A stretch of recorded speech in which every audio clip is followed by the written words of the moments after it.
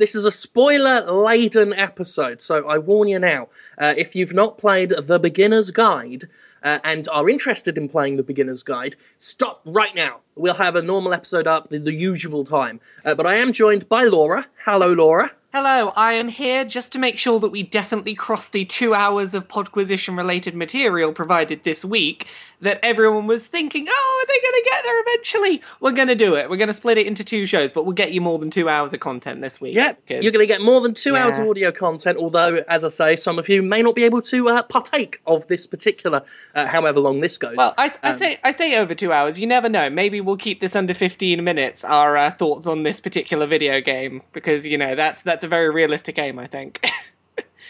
It's tough. It's tough to talk about it. Talk about the game itself. Now, I've reviewed it. You've said things about it as well. Have you done an official review yet? I did a review, and I took a very similar tact to your review of the Stanley Parable last year, where I was like, okay, I played a video game, I made notes, I threw my notes out, none of them felt appropriate. If you take my opinion once this year on, like, play this without me explaining why, make it this fucking game. Yeah, Because, it's tough. I mean, one thing that, because it obviously, if you've read my review, then it's clearly made me think of a lot of things, personally as well as professionally.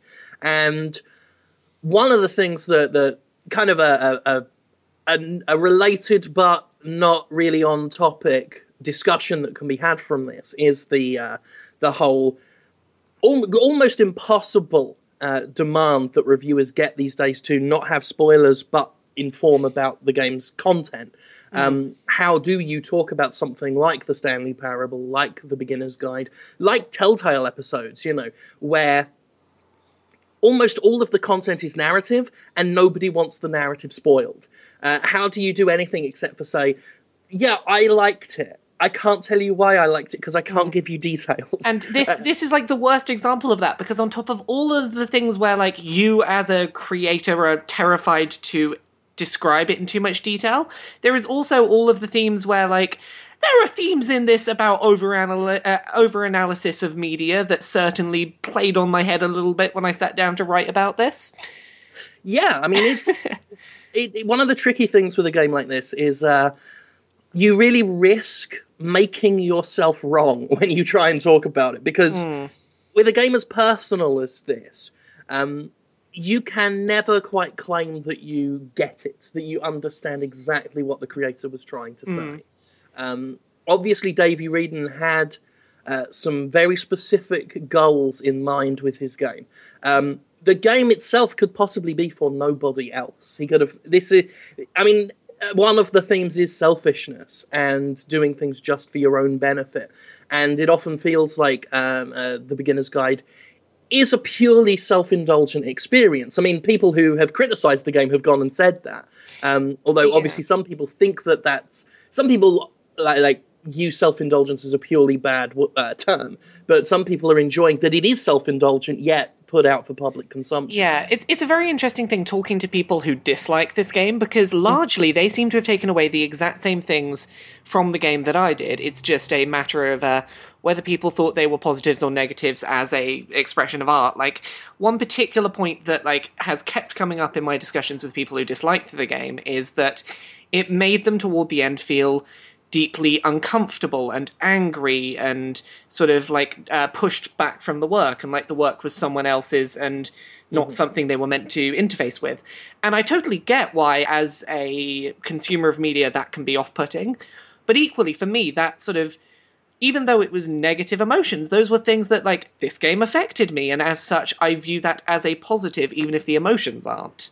Yeah, I mean, it reminds me, because I've been thinking about this topic for a while, and I may do a Jimquisition episode on the idea of games that exist to not necessarily be fun and you know, pure entertainment, to give us a good time. And I think about things like This War of Mine, Papers, Please, obviously. Yeah, games that really do make you feel terrible, and I think it's perfectly valid for people who play games as escapism, who want a good time, to be put off by that, to not want to feel uncomfortable, especially not play something like The Beginner's Guide, which gives them this kind of almost skeevy, voyeuristic feeling sometimes. It's to a degree. It's even a game that like makes you question, like, was I morally right to purchase this?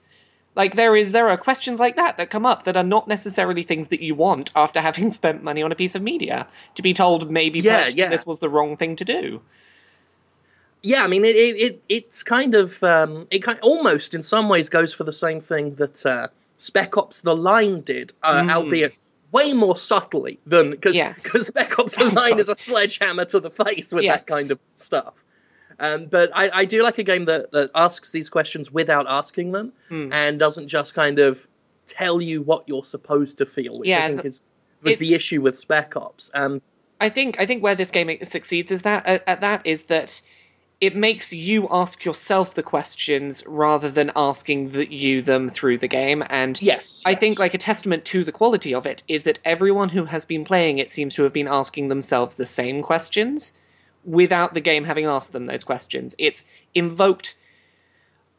put the situation in front of those players and they've said, oh, now I have to ask myself this. And that is a success, I think. And I have to wonder whether, again, because I don't think anybody can really get Dave's motivations for doing it. And he said there's going to be no interviews for a long time. Yeah, like I spoke to him myself and his response was like, yeah, I totally get why you're asking.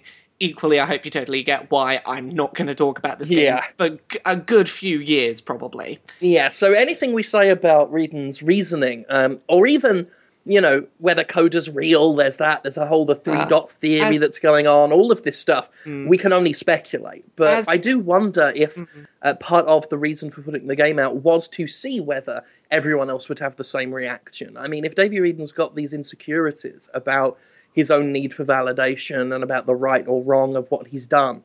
Maybe part of what he was doing was looking for some satisfaction in seeing whether everyone else has the same thought processes as him, whether we do all have those same doubts in our minds, these same addictions for as I say, validation and all this kind of stuff. It's like having sat on the game for a few days now, like there are certain things that I think if this is a performance art piece, if this is something that is not as autobiographical as it sort of presents itself to be on the surface, then I think in many regards it has completely succeeded at that, because one of the topics that specifically comes up in the game is he talks about the thrill of finding something that someone else has created that is exciting, and by sharing that with others and getting others to experience it, you have some level of, I succeeded in being a part of your enjoyment of this piece of media that I didn't create. And if this is a performance art piece, then I think the critical and audience reception has completely proven his potential point right. That people find a satisfaction in the whole idea of, I shared this with you, you liked it, therefore I am responsible for you having liked it.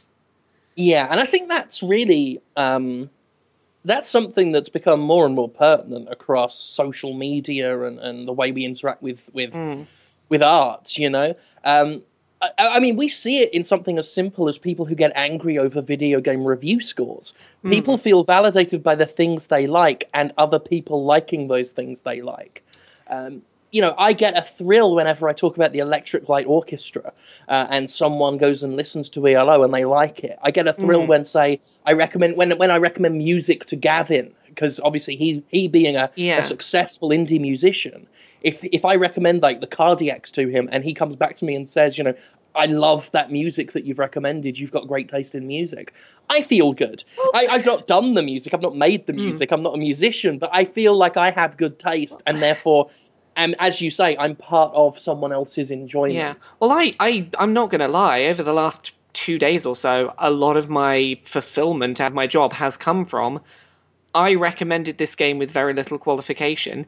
People took me on my word and they enjoyed it, and largely people resonated with my experience. And I feel Same thing. Yeah. And that has been, like, for the last 2 days, that has been probably the most fulfilling thing I've done work-wise. And that says a lot. I've had the same reaction. People have said they went out and bought, I get it with every review I do. I'll get someone saying, I bought Undertale because of you. I bought Deadly Premonition because of you. But there's so much more of it for this game. Or is that just me? Because I guess I've noticed like far more like direct emails to me to thank me for the recommendation on this game than I do generally get. Mhm. Which I think is that might be a difference in I guess audience size. Yeah, because perhaps. I do generally get the just sort a of lot of volume comments. the volume of comments you get probably makes that difference less notable. But for someone like me that gets tweets and things and little bits of audience interaction, this is I saw a really noticeable leap in people doing that, and that definitely was it was a fulfilling feeling, and that is potentially what this game was going for. Maybe I don't know. Yeah, I mean, I certainly have noticed a lot of comments with regards to the beginner's guide. I guess for me it's a little different because there have been other games that I've talked about that haven't gotten much coverage before, that have almost been... Well, I mean, Deadly Premonition being the most famous. It was very much an underground game that myself and Giant Bomb, I think between the two of us, were responsible for turning it into a cult hit, and that's still like the proudest thing that I've ever done.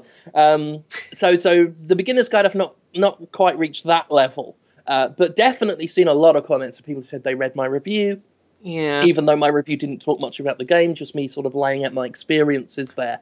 Which I think is the only way you could really go about that without talking about it. Yeah, it's well, either you say nothing or you talk about yourself. Yeah, I mean, I think it's suitable for a game like this. Plus, again, it saves me from the whole trying to analyze it and being totally wrong thing. Is if I just do exactly what the game did, which is be self-indulgent, talk about myself, seek validation while doing it, do that whole thing, and that way I've kind of I feel like I've been able to say everything about the game while saying nothing about the game. Yeah.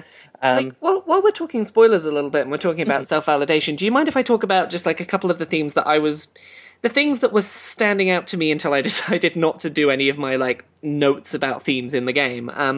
Because like a big thing for me, and I don't know, this is a really interesting thing because I don't know how this plays off to people who aren't sort of full-time in games criticism, but I know a lot of where it came from for me was because of the job I'm now doing.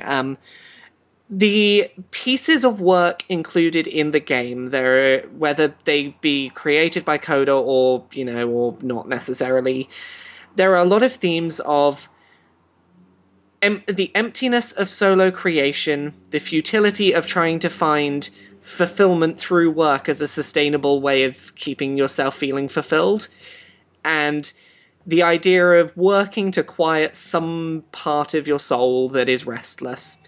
And I don't know about you, but that was a big thing that about a year into doing this full time, where I'm suddenly like, oh yeah, every single day I have to be creating critique. A lot of those rang home. There was a lot of things there where I'm like, yep, I am absolutely terrified of how much of my fulfillment... I am terrified by how much of my sense of self-worth and fulfillment comes from the work I do, and like this whole inability to like, I can't stop working because I feel like I'm wasting my time if I take a day off at this point. And this is probably the first piece of media since I started doing this whole full-time writing thing that has really resonated with those aspects for me, where I've seen sort of mirroring of, yeah, you get the whole terrifying, nothing in my life seems to fulfill me besides working forever. Yeah, no, I feel exactly the same way. I've gotten better about it than I used to. Back when I worked at Destructoid, if I wasn't doing 10 posts at least a day, I felt like just suddenly irrelevant. I had to be relevant for that day, Laura, I had to, if a story broke, I had to be the one to report on it. I would fight tooth and nail to be the first to grab these things. Often to the point where once upon a time, and neither of us have ever talked about it, but myself and Conrad Zimmerman, who's been a guest on the show, and I've worked with him for many years now, he and I hated each other at one point. Like really, and it was unspoken between us until I think like 2 years after we started doing podcasts together, and we were at PAX, and we both laughed in a hotel room as we both confessed it to each other, because we would both. I don't know whether he was doing it for validation or if it was just purely sort of. I don't know what his drive for it was, but my drive was obviously I wanted the juicy stories. I wanted to do the most work. I wanted to be the most important. I wanted to be the most validated. Yeah. And he and I were at loggerheads about that, and it was kind of a bitter thing between us for a while. And I've gotten over that a bit, but I still have that need to, like any person who's in a public-facing content creation job. And I consider what I do, I do a lot of criticism, I also do a lot of entertainment, and if I'm not doing one or the other, I don't feel great. Yeah, exactly. And, like, I think the sort of key point in this game where it tackles that, the one at least where it's very head-on, is the tidying the house, which it's interesting to look at the fact that, like, Davey Redden in his sort of commentary of that game describes the idea that originally that game was, or, in its ideal state, is something that goes on forever and has no end state. And something about that really stuck with me. This idea of, like, there is no end to trying to have that as your constant state of fulfillment, because you'll always end up having to do, like, okay, well, I'll find fulfillment by doing it faster or better, and it's not a sustainable way of finding fulfillment. And seeing that, like, hearing that presented as, like, yeah, do this, but forever and never have an end point, said things that I hadn't seen said in other bits of media, so that was really interesting to me. One thing I think's really interesting on this, like, again, we're going away slightly from the broader themes. I think it's really interesting that, like, if you look at this collection of games there are to play through in the beginner's guide, I think it's really interesting that there are several of them that you could have taken out of this game, put them on itch.io by themselves as, like, a solo project, and they'd have probably stood up fairly well critically received as a solo release. Like, I know the Walking Backwards game, for example, or the one where you're told, okay, to play this game, close your eyes. Like, there are several of these that had very interesting ideas that there are some really impressive bits of design at play here. Right. Honestly, I just think, regardless of whether it was Redden or Coda who ultimately developed these games, I think there are interesting things in them that, if you'd release these as, like, solo projects on itch.io or somewhere, they probably would have stood their own, and I think that's really interesting that, again, regardless of who's created them, I think there are some really interesting design ideas squirreled away inside this project, which I kind of didn't expect. I think there were a lot of interesting ideas for the games, but funnily enough, for me, and I think this is a difference in taste between you and I, is that each one on its own is one of the ones I'd have probably lumped in with the Dear Esthers of the world, the ones that I don't particularly like. In some of them, I actually found myself thinking, Coda's a dick. This is the kind of developer that I would not get along with them in any way whatsoever. Are you thinking of the one where he told you to keep your eyes closed until it was okay not to? That one was that one. Did you keep your eyes closed until Redden said it was okay not to? Hell no. I managed to keep my eyes closed the entire way through, and I thought that was a really interesting narrative experience, which was cool. Yeah, I do think that's a critical difference between the way you and I am.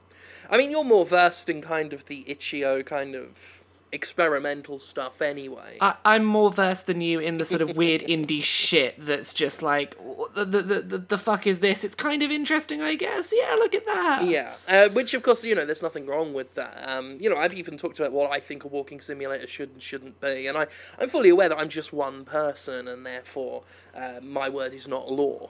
But I did find it interesting that as individual games, they're things that I really wasn't into. But as a collection narrated by Davey, who, by the way, sounds an awful lot like Cecil Baldwin, which I found pleasant. He does have a very nice listenable voice, doesn't he? Yeah, like he sounded very Welcome to Night Vale in it, which I enjoyed. Yeah, it is a very good voice for narrating something like this, and that is his actual voice, thankfully. Definitely. Yeah, he hasn't got in Cecil Baldwin, which as much as I would love if he had done so. No, I've met him once. When I demoed I played the Standing Parable PAX demo, that special demo. Back in the last PAX I ever went to. But that's besides the point. What the hell was I talking about? Oh yes, as a collection of games, narrated by Redden. Is it Redden? I've been saying Redden. I think it's Redden. That's how I've been saying it. All right, I'll try and say them both at the same time. Raiden. Raiden. Davey Raiden. As a collection narrated, I found it a fascinating, almost like a virtual tour of video game development. And it helped me, I guess, kind of understand the kinds of games I don't like better. Not to the point where I think I'm going to start, praising Dear Esther to the hill, but at least understanding the process of those kinds of experimental games and just, I guess, respecting them a bit more, even if I may still not like them. But some of them were interesting ideas that if they were fleshed out, the Walking Backwards one, the one with the fake virtual notes on the ground, some of them I did find interesting kernels of ideas that I would have loved to have seen developed into maybe something a bit more fleshed out. Yeah, I can totally get that. Like, there are some of these ideas that really stand out to me, like the game with the notes in particular, where it's clearly a creator who's made an authored experience around what they perceive to be the audience response to their work. There is this whole idea of the game where the game where you have to close your eyes, and it's about having to actively break the rules of the game in order to succeed, and how long do you accept the game's rules before you break them, which is a very Stanley Parable thing to do. But yeah, I think if you'd put these games on itch.io, there would have been people like me that would have looked at those and been like, this is a fascinating idea, this is a really cool little game, it's free, it's on itch.io, go check it out, because, I'd have praised games like this, probably. These would have been games I'd have... Yeah, I totally agree on that front. I think there's definitely an audience for possibly each one of those games. That would maybe not some of the early stuff, but definitely some of them. Yeah. Some of the late stuff, the stuff that was literally impossible without David's breaking of them. Which of course some people have suggested, he's recreated. If the games were even real to begin with, he's had to recreate them for us. Yeah, well, that's kind of implied anyway, because you get those bits in the levels where he says oh, I've had to edit this, press the button and you can skip past it. So it's implied that at the very least he went in and toyed with them and had to get them to work in one big package together. So he doesn't shy away from that fact too much. I mean, I don't even know what the legal implication would be if he was taking other people's creations and selling them for a profit, Well, it's really interesting, the conversations I've seen popping up around this, because the narrative we're presented is definitely the narrative of a creator who doesn't want their name attached to the projects they've made, and as such, is Davey Redden maybe the kind of horrible person that would abuse the fact that, he knows the creator of these games won't want to stand up and say they're his creations? I don't know. Is Davey Redden that horrible? It's, you know what, at the very least, I'd say it's brave of him to make himself look like that. It's brave of him to risk making himself look like the world's biggest arsehole. And it's really interesting to see him present himself like that, particularly considering the fact that he has done that and then said, oh, I'm not going to do interviews. So this work's kind of going to stand for him for a while. And if I take this work on its word and on the surface level, right now we've got Davey Redden as a person who not only did something horrible, but who so clearly didn't understand what he'd done wrong that he perpetuated it. The entire problem was, the entire problem with his work is that he shared the work and now he's doing it again and he's perpetuating it and he asks for forgiveness at the end, and there's this whole problem of, no, you don't deserve fucking forgiveness, Davy Redden, if this is accurate, because you don't understand what you did wrong. You're still trying to share this guy's work and profit from it, and you don't deserve forgiveness if that's the case. Like, you don't. I think that was my favourite aspect of the beginner's guide, was towards it, like, around that area of the game where it was this case of a guy apparently making a game for the benefit of Coda, for an apology, trying to make a game to say sorry and sell something to apologise for what they did. And yet, Davey still spent the vast amount of the time talking about himself. And I loved that as a thing, as this game that is supposed to be him criticising his own self-satisfaction, his own self-indulgence. And even when talking about this other person, he can't help bringing it back to himself. Oh, exactly. And I think there's like one distinct point in the narrative that really sums this up really well, and it's the first time that Redden sort of really crosses that boundary of consent and like takes control away from Coda. And it's that level where you're going down under the house and there's sort of the prison that you get locked in. And when he locks you in that prison, like any other time that he sort of changes the authorial intent of Coda's games, he makes it an option. It's like, press A to skip over this section. But this level in the prison is the first time that not only does Redden say, this is difficult for people to play, it's pushing people away. He actively says, I can't find anything of value to assess from this. I can't find anything of value in making you wait.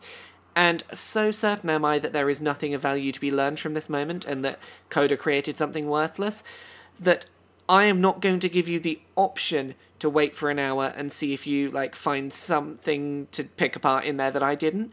No. It's not that I can't find anything of value in there, it's that I can't find anything of value, and as such, I'm not going to let you look. I'm taking that part of Coda's experience away from you, and I think that is the first time that Redden really just goes no, this is about me, not about Coda's work. This is wrong, and I have the power to stop it being wrong, therefore I'm going to change it because I know better, which crosses a line that, not even someone like me, who's made a living off pointing at things and saying they're wrong, has ever crossed. Well, I think the difference here is that you never, actively change someone's work. You never say, your work is wrong, let me tweak it and fix it and change it regardless of your intent. Yeah. He kind of does that with everything, really, because ultimately, we don't have a choice to play these games without his narration, without him contextualizing everything, giving us his opinion on it. Again, going back to the self-indulgence and how this game about Coda is really being turned into a conversation all about him. Well, exactly, and even then, he's putting endpoints into games that weren't meant to have ends of narratives, to the point that he's got, stop pinning the fucking lampposts in my games. It all ties back to that, and it ties back to other things, things we've discussed on past Podquisitions even, about things like archiving, and the preservation of games as they were intended. We've talked about Konami taking PT off of the PlayStation Network and making this really important game unavailable. And you think to yourself, if these games are as important as Redden claims they are, if he thinks it's so important to get the work out there, why did he just basically vandalize them? If you think about it in that term, his vocal graffiti is all over it. His, as you say, his decision to put endpoints in games that weren't supposed to have them, to make us see parts of the worlds and the levels that we were never meant to see, to rob us of our agency and Coda's agency with that elevator sequence. And that's the thing, is he's taking Coda's work and making it his work. Yeah, he's taking that element of control away, and that is a really fucking big problem. He can't do that. Yeah, and of course how much of this stuff is really done by someone else, how much of the Coda story is real. Yeah, it's interesting, because I kind of came across, I have an assumption on this, and it was based on, when you get to the end and you get to the credits, at the very start of the credits, there is someone who is just credited as R, and I assumed that that's Coda. Right. And It's one of those things that, like, I don't know if I'm certain on that or not, but that's just the gut reaction I had, is that there is a real person out there who these games were created by in some regard, even if it's not these versions of the games. Right. And that's just I don't know if you agree with me, but that's just the takeaway I had, is that I feel like there probably is a real person, and they are in the credits. I don't disagree.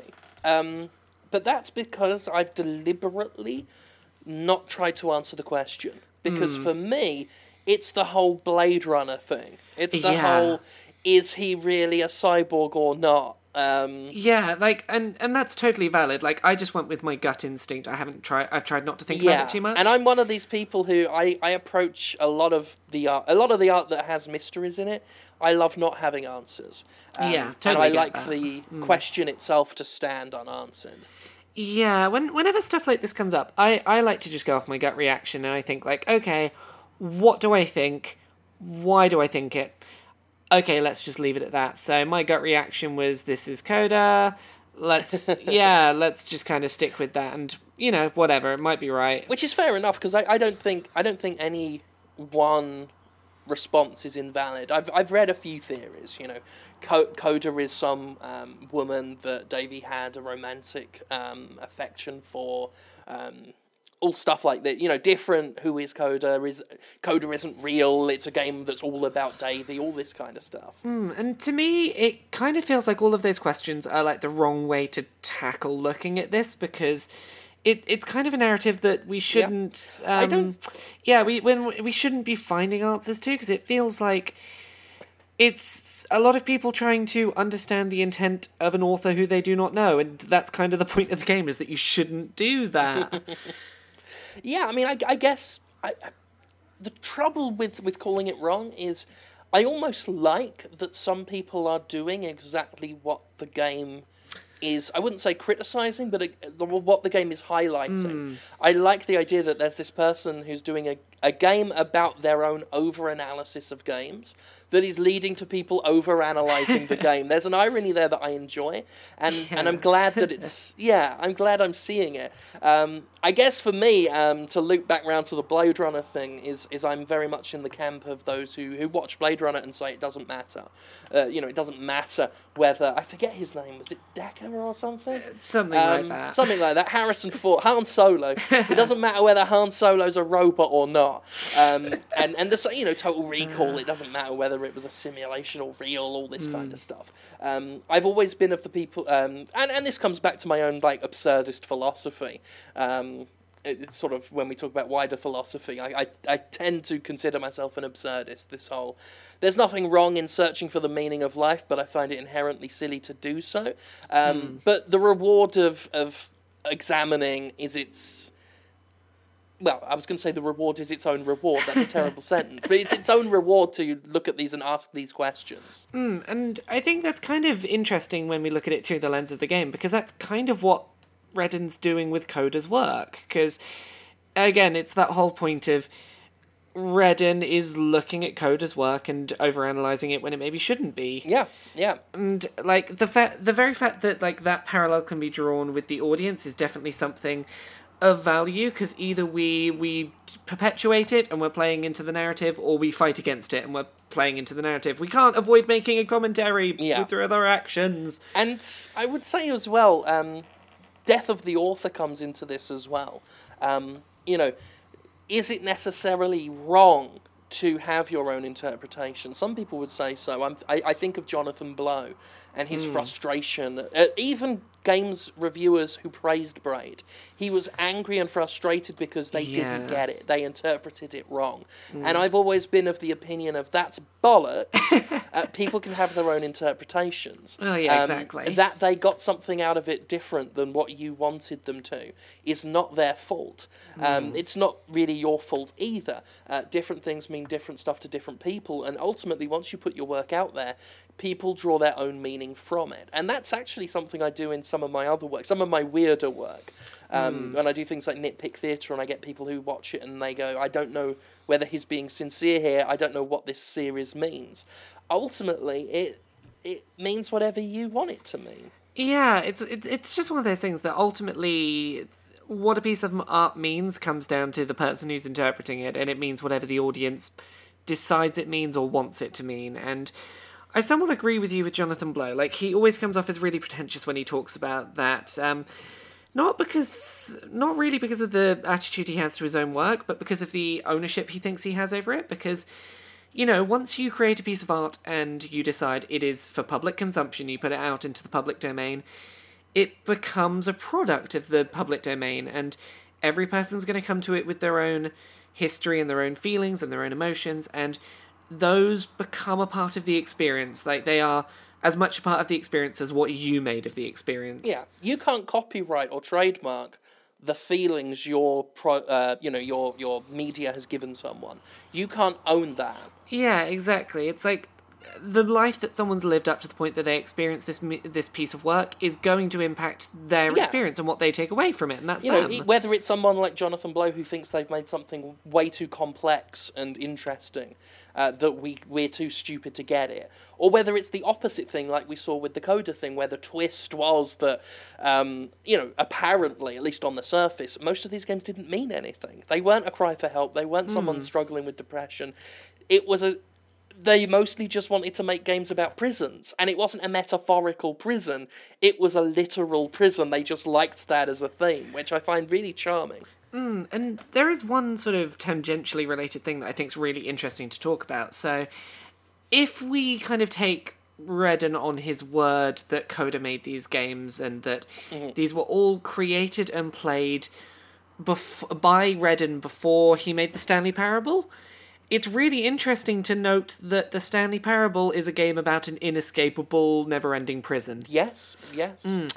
Yeah, it's one of those things that I don't know how much I buy into it, but I kind of love this idea that Redden played through Coda's games, and his takeaway was that he should make a game that was just about a prison, because I guess that's kind of what he ultimately did. He took Coda's work and I don't know. He made his own prison game. Well, yeah. Which itself said had a lot of commentary on game design itself, and I think you're right. Like the Beginner's Guide is an excellent game that frames the Stanley Parable, which again is selfish and self-indulgent on Davy's part, that he's made quote unquote made a game, or at least is selling a game about someone else's work that frames his most successful work. It's just really interesting because people have been asking me, do I need to play the Stanley Parable before I play this because it's a follow-up? And I've said, no, you don't have to play the Stanley Parable first. They're separate experiences, but playing this will tell you a lot about the Stanley Parable, and that's the whole thing, is that if this is true, this really frames the creation of the Stanley Parable. It all comes back to him. And that's something I find charming. Like I find that mechanically charming, and within the game's internal narrative, gross.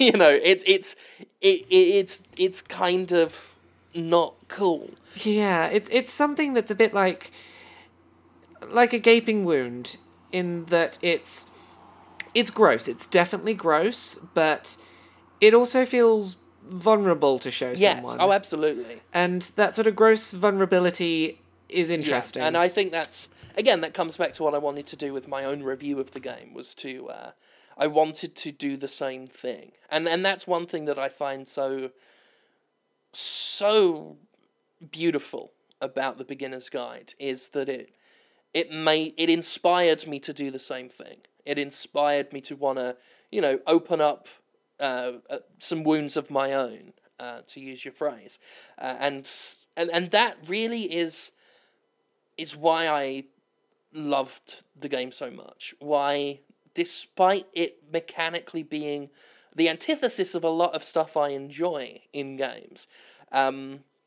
narratively it's something I find very important personally, and yeah, I think it's a beautiful museum piece, in terms of. Well, I don't know if beautiful's maybe even the right word. It's a fascinating piece, but I don't know if I'd say beautiful about it. Bear in mind, this is coming from the guy who calls Erith beautiful. Now, if you've ever been to Erie, Yeah. it's a block of concrete in the middle of bullshit out of London. I find beauty in bleakness, and a lot of the things I would call beautiful are not what other people would call beautiful. Like, I can definitely see the beauty in the vulnerability of this game. Like, I think the way that certain aspects of it open up are definitely, I think it's fair to describe as beautiful. Again, like the gaping wound analogy, it is beautiful because it is something that leaves you very vulnerable to show to anyone. There are certain bits of this game, I don't know if they're too good to be true, almost, in their beauty, but I like the sort of repetitive semblance that we get with... there's a couple of notes I wrote while I was going through the tower, mainly, and I'm just going to read through these. The two notes I made were, suffer playing my art like I do creating it, and stop saying you know me based on my work. And the sort of symbolism that comes up between Coda's work and then Redden's analysis of the work and then our analysis of Redden's analysis, there are certainly some really beautifully vulnerable things there. And I find that last note you wrote especially resonant as someone who has dealt with a lot of people over the years who talk as if they know me inside out, and they've never met me. And they've only ever seen the Jimquisition persona. They've only ever read my reviews. Just the other day, I was talking about... someone on Ask FM had asked about... I can't even remember what the question was, but I was talking about the value in having friends who aren't gamers, who don't use that term, who don't even play video games. I have a lot of friends who don't play video games. And someone else asked me the question of...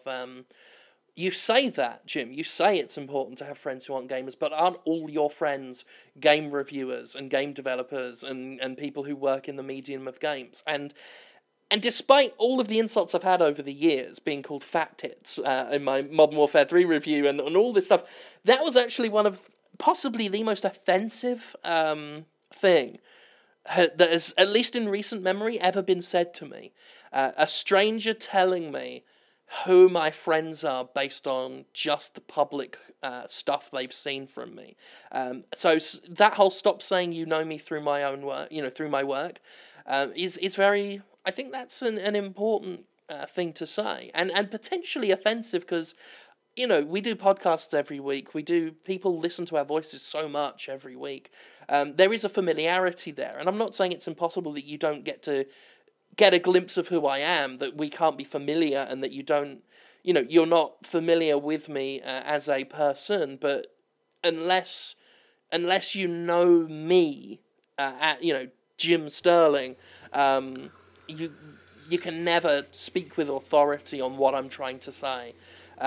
Yeah, it's difficult. Like, I'm going to get a bit real worldy here, but I want to kind of compare this to Greg Miller and the Game Over Greggy show, where a big part of the way they talk about their fans is like, oh, if you're a person who listens every week, you're a friend of the show. And it's difficult because I understand that sort of making a connection and the putting yourselves out there, and that's kind of what we do for a living. It's weird. I'm really new to this. Or at least relatively new, like a year or so. A lot of the emails that we get to the Podquisition are often about how people listening are either like socially isolated or whatever's going on, and they don't have a huge social circle, and they feel like we are a group of friends that they can hang out with on a weekly basis and get to know, and that they feel like, oh yeah, hanging out with the Podquisition crew. And while that is kind of true, that is kind of what we do. We put a lot of ourselves out there and we open ourselves out to that. It's difficult because so much of our lives are private, and so much of what makes us is private, and yeah, a lot of that never makes the show, and it's very interesting to see that one-sided dynamic be a thing. Yeah. I don't know. Yeah, like I don't mean to imply that because I've seen some people say the whole, if you're an audience member, you are not our friend, and they say it very harshly. And I don't mean to say it in a harsh way. It's more of a kind of... It's just that you don't know everything about us from the shows. That's the shows isn't it's like, I everything. love my audience, and I have Yeah. a laugh with a lot of members of my audience in various Facebook groups or in the comment sections of things. I'm very proud of the audience I have. The majority of my viewers and readers are great, insightful people. And some of them have gone on to become close friends. Definitely, but that's just not by default. Until I that threshold is crossed, there's always a bit of me that's just, not really known. And you can't know someone... You can't know someone solely through their work. You can get a good idea of who they are. You can know enough to be very friendly with them and get on with them. But you can't... You can't assume that because of that means that friendship works the same the other direction, that we feel that much friendship toward you as an individual. And I think that's an important part of... And it was mirrored in some of the comments when I talked about some of the abuse I dealt with growing up, and the my parental situation and the poverty I was brought up in. A lot of people in the comments said that for them, that actually framed some of the work I do for them, where it was like, I had my own assumptions as to your motivations for doing certain things, but hearing this, I kind of get a lot of it now. And that's something I found important, and I think that's an important reason for saying that phrase, that you don't quite know us just through our work.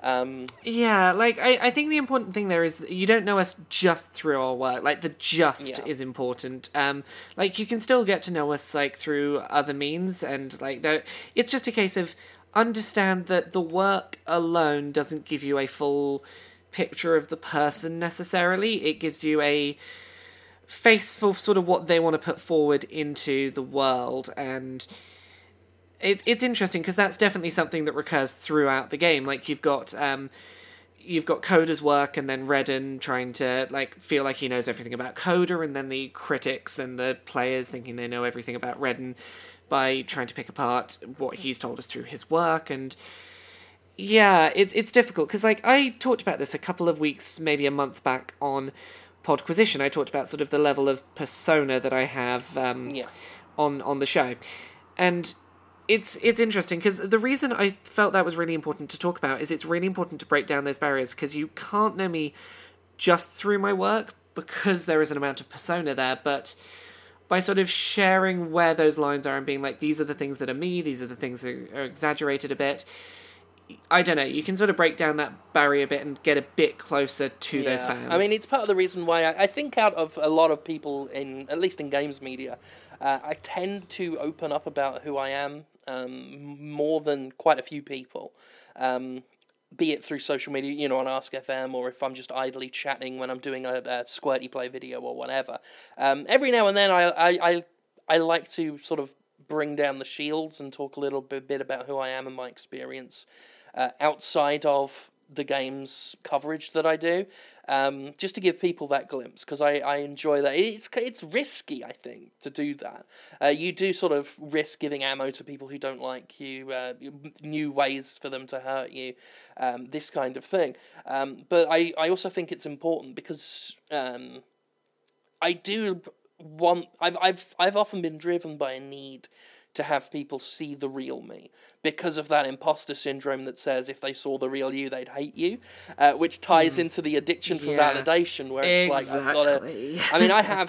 I've struggled with guilt for a lot of my life, and it's to the point where I've risked ruining relationships over it, where it's like I have to give a confession of every horrible thing I've done ever since I was a teenager up to the modern day, in order for them to like me, because anything less is deception with that person. To the point where I've had people who are just like, Jim, just shut up. It doesn't matter. That whatever thought is on your mind, if you've just suddenly had a nasty thought about someone that just crossed your mind, you don't have to tell me right now. you don't have to feel bad about that. You just fucking know it, like recognize it for what it is, and just let it the fuck go.